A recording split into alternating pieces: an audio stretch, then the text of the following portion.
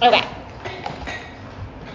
I'm gonna use words like eating disorder and maybe trauma. Is everyone cool with that? Okay. You're down? Okay.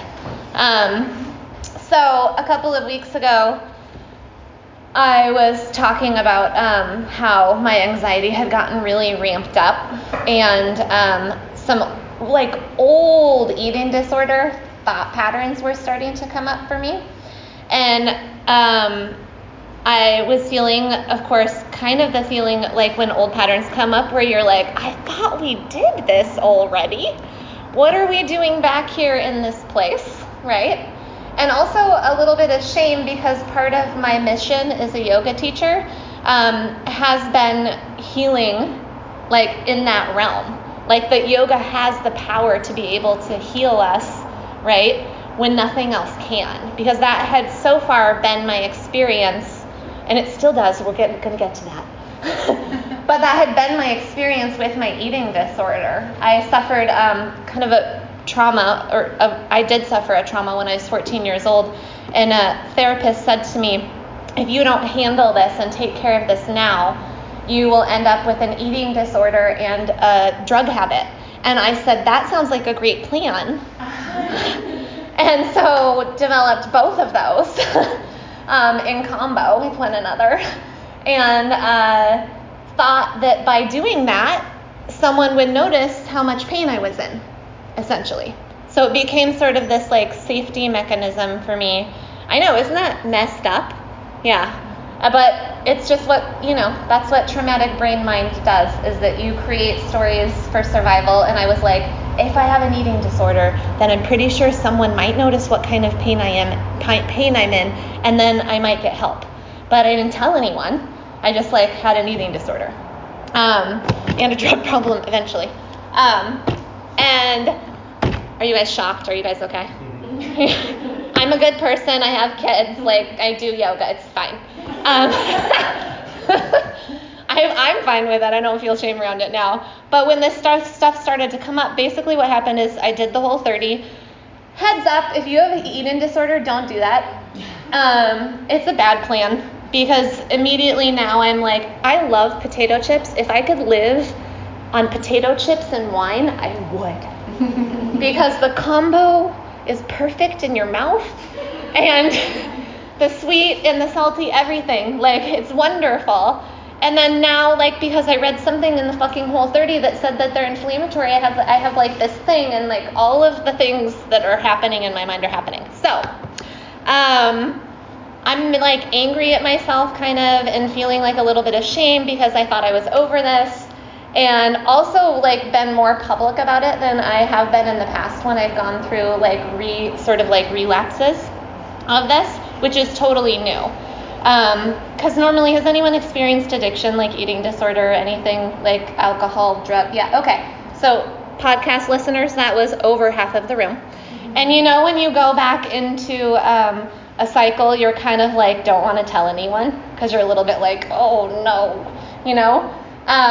so that wasn't happening this time. And I couldn't figure out why, because I was still driving myself nuts and trying to get out of it, and doing all the things that I know help me to heal and to get back into good patterning. And oh, by the way, the Whole30 is not bad in and of itself. I just think for eating disorder people, it maybe is not the best plan, because it starts to label and categorize food, which our eating disorder brain is yes, this is the best. I'm going to be extra safe now, because now I know this food is good, this food is bad, but not in and of itself. Make sense? So I'm not shaming you if you're on the Whole30 right now. I think it's wonderful. I felt great, except for after. So I couldn't figure out why there wasn't the extra layer of shame, and why I was willing to sort of talk about it and tell my story and even say it publicly to you guys. And then even to tell my therapist, who I love, but it's not something that we've really had to talk about before. And it felt a little bit like moving backward, because we're talking about big, healing stuff, right? And then to tell her that, I'm this is going back to 10 years ago in my healing process, And then she said the most amazing thing, and this is where it gets back to yoga. which is that when we have established a strong sense of self-worth, right? A really, really strong sense of self-worth, then we have the capacity to go in and heal wounds that maybe hadn't been fully healed, because we aren't carrying the shame and thinking that somehow this eating disorder thing has an impact on me being lovable, right? And me being worth it, and me belonging. I know that essentially I'm awesome, like I am made of love, and my practice in this world is to be able to be so free that love can move through that love can move through me freely, like unfettered. And that's why I want to heal, right? And I know that, like, at a deep, deep level. And so that's why all the time when I come in here, like, I'm constantly saying to you guys, you don't need to do anything to be worthy of belonging. You don't need to do anything to be worthy of love in this life.